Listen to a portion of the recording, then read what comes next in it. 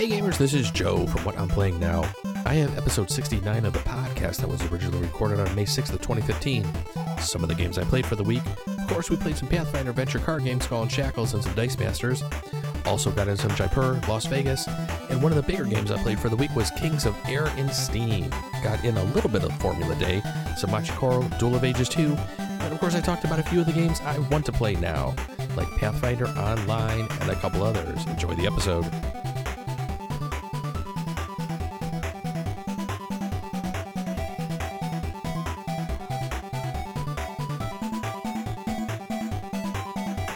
Good evening, gamers, and welcome to another episode of the What I'm Playing Now podcast. My name is Joe Luzzi, and we are on episode 69 of the podcast. You can always send me some emails. Let me know what you're playing now. You can send those emails to whatimplayingnow@gmail.com. Don't forget to follow me on Twitter @whatimplayingnow. Don't forget to drop the G, as I always say. You'll usually see a few games that I'm playing during the week if you follow me on Twitter, as well as seeing some of those games on the Facebook page. Just do a search on Facebook for What I'm Playing Now. We also have a Google Plus page, which is plus.google.com/the What I'm Playing Now podcast. And of course, last but not least, our Twitch page, which is twitch.tv/What I'm Playing Now. All right, let's jump into some of the games I played for the weekend. Of course, we're going to start off with our two weekly recurring games that have been coming back for weeks and weeks. And that first one would be Pathfinder adventure card game, Skull and Shackles. We played through a couple of scenarios this week. I think I mentioned last week we were meeting up early. We were going to try to get through 3 scenarios. And even though we actually met up early, I have no idea how this happened, but we still only made it through 2 scenarios. I don't know if my group likes to sit around and talk too much. I think what it is was the first scenario that we went through, which was 05B, the Plays the Thing, was just kind of a handful, it seemed. We started off doing the scenario very well. We found a couple of the henchmen very quickly. We did not close 1 or 2 of the locations right off the bat because we wanted to mill through the deck because we found the henchmen probably like the second card in. So we figured, we're doing pretty good. Plenty of time left in the blessings deck there. Lo and behold, we literally finished this scenario with 1 card, with the last flip of the blessings card, basically. The last person flipped that blessing card over, and we had her all set up to defeat the villain. Everything else was temporarily closed. I think there were 2 other locations that we had that were still open that we had to temporarily close. We made sure everybody had enough blessings in their hands to basically assist each other. Basically finish that scenario. I don't think we have done that before. That is the first time I think we've actually ever basically flipped over that last blessings card and beat the villain right on that round. So we were all a little ecstatic about that one. And that was a pretty interesting scenario, I will say. I don't believe it was any harder. I think it was basically just the group's decision to try to do a little milling and maybe get a couple of maybe more level 5 items, weapons and stuff to try to maybe round out our decks a little more. I think one of the other things that kind of threw us a little bit was the ship being anchored at the Theater of Corruption location, which you really haven't seen too many scenarios where your ship is actually anchored. And I think that also kind of hurt us a little bit because we had a couple of people get injured very early on, and then it was just tricky for us to really plan accordingly as to how to get those people to the right locations easily without, hurting themselves or anybody else to try to get some healing going on. But we were able to fulfill the scenario's needs at the end and finish it quite nicely. And then we jumped into 05C was the second one that we played, and that was Release the Obligatory Kraken, which is actually a pretty good scenario, I will say. We did have one of our characters get cursed very early on in the game, and we all sat there for a couple of minutes basically doing the math to make sure if he did not basically find one of the witch doctors to try to get the curse removed, if he would survive. And we figured it out and did the math that he would. So we pretty much, after sitting there talking for a few minutes one night, and I thought we were really going to restart this one literally probably 10 minutes into it, we sat there and we, like I said, after doing the math, we figured out, okay, he will live if we actually finish this within the time. So we said, let's just keep going, and hopefully he didn't take any more damage than what was already happened to him. We actually were able to beat the Kraken and finish that scenario as well. We didn't make it onto 05D, so that will be left for another week. And I don't think we're actually getting together for probably another 2 or 3 weeks now, with Mother's Day coming up, and then we have Memorial Day right around the corner. We're taking a couple of weeks off, and then we're going to get together right before the end of the month, I think. And then hopefully we'll be able to jump into scenario set 6 So we'll see how fast we can actually make it through that one. All right, so that was Pathfinder Adventure Card Game. Jump into Dice Masters. Played some Dice Masters last night, and we did another DC draft. I got quite a few good cards, I will say. Quite a few rares were passed around in the draft, so I was basically just grabbing rares. My team, once again, was horrible. I really wasn't too worried about it since I did not purchase a gravity feed for this. I was going more for cards that I did not have rather than cards that were going to assist me in really winning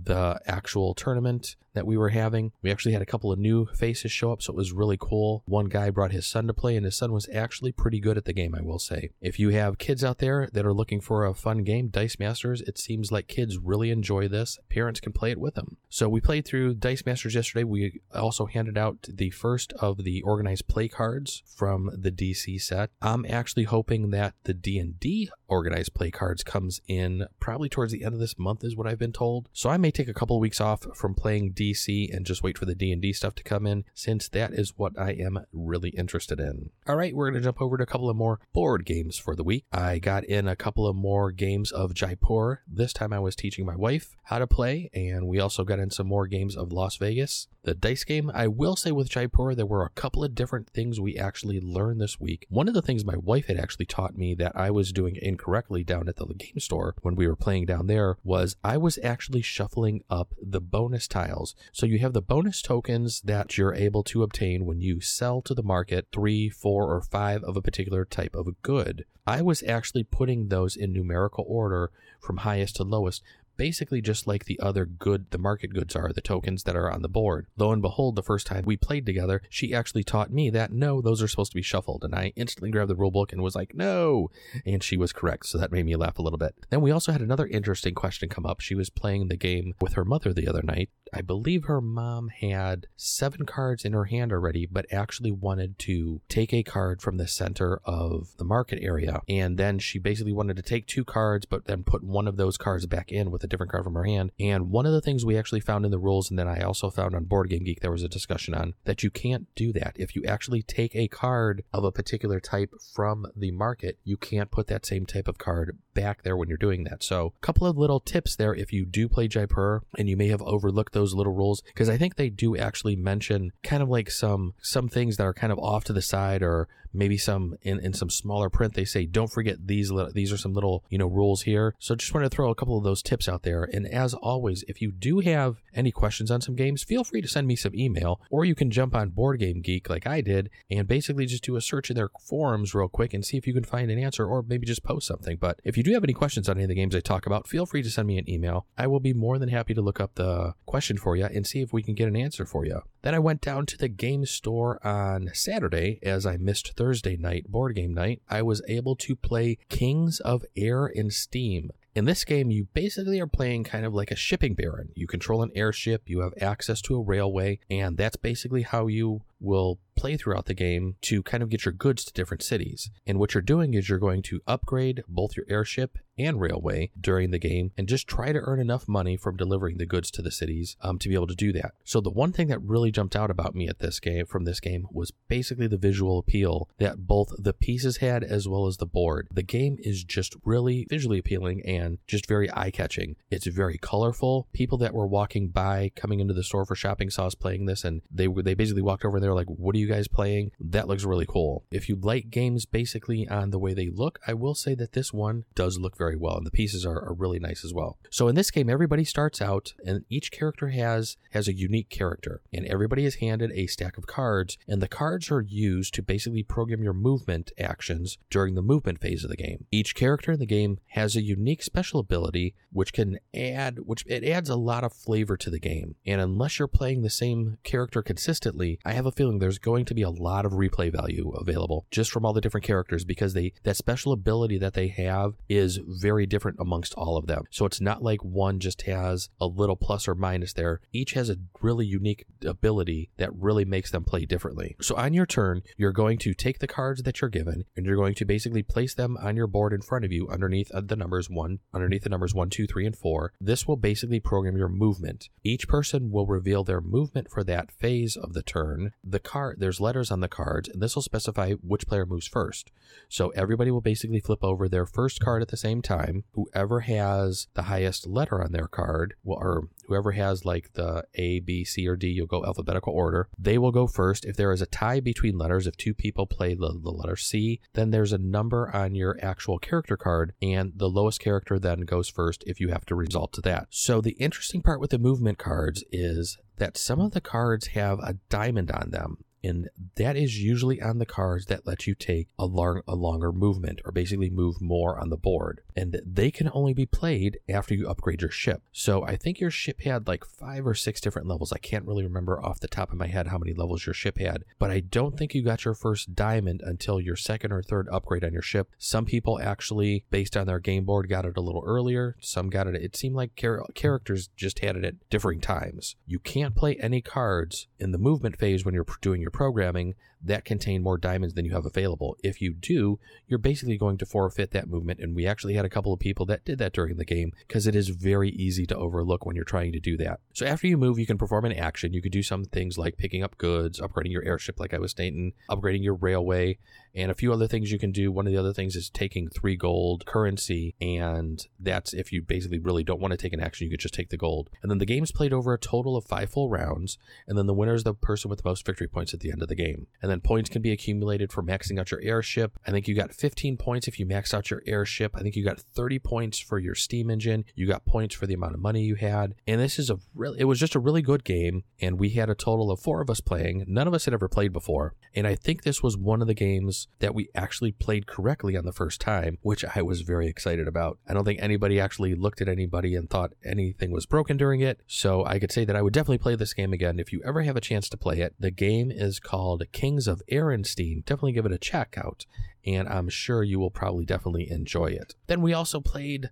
a little Formula Day. That was actually last night during Cinco de Mayo. I got part of a Formula Day game in right before playing Dice Masters, and then I had to turn my car over to somebody else so they could finish it. And when I talked to them later on in the night, that seemed like several people actually trashed their cars while they were playing and actually didn't finish the game, and my car was one of them that got destroyed. Formula Day is a game that I always enjoy, and I was really glad that it came out and I was actually able to play probably through about half of it before I got pulled into running our Dice Master League. One of the other games my wife and I had a chance of playing, I was able to teach her Machi Koro, and I think I've talked about Machi Koro on the game on a podcast before, so I won't go into too much as to how the game is played. We were just playing the base game. We didn't go into the Harbor expansion, even though we do have it. And I will say, from having played the game with the Harbor expansion to just playing with the base set, I will say that the Harbor expansion does add a lot more to the game, and that the game definitely does get a lot more competitive when you have more than just 2 people playing. With just the 2 of us, it was fun, but it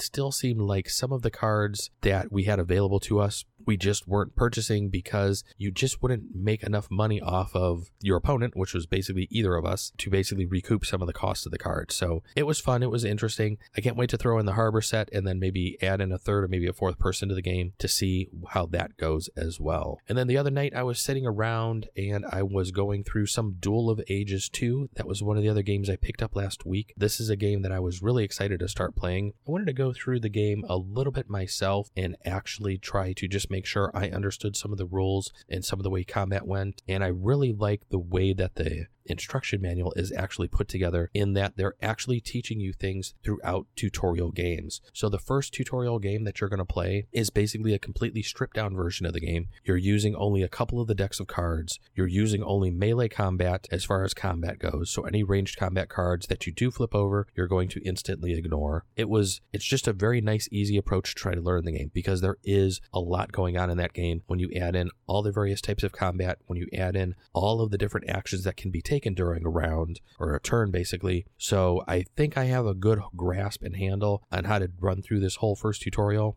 Maybe this weekend I'll run through the 2nd and 3rd one, so then I can sit down with my wife and we can actually get in a couple of games of Duel of Ages 2, because I am really looking forward to playing that. And those were the games that I played this week. We're going to talk about a few things that I want to play this week. One of the things that I was able to be so graciously given to me was an actual friend request account from Pathfinder Online.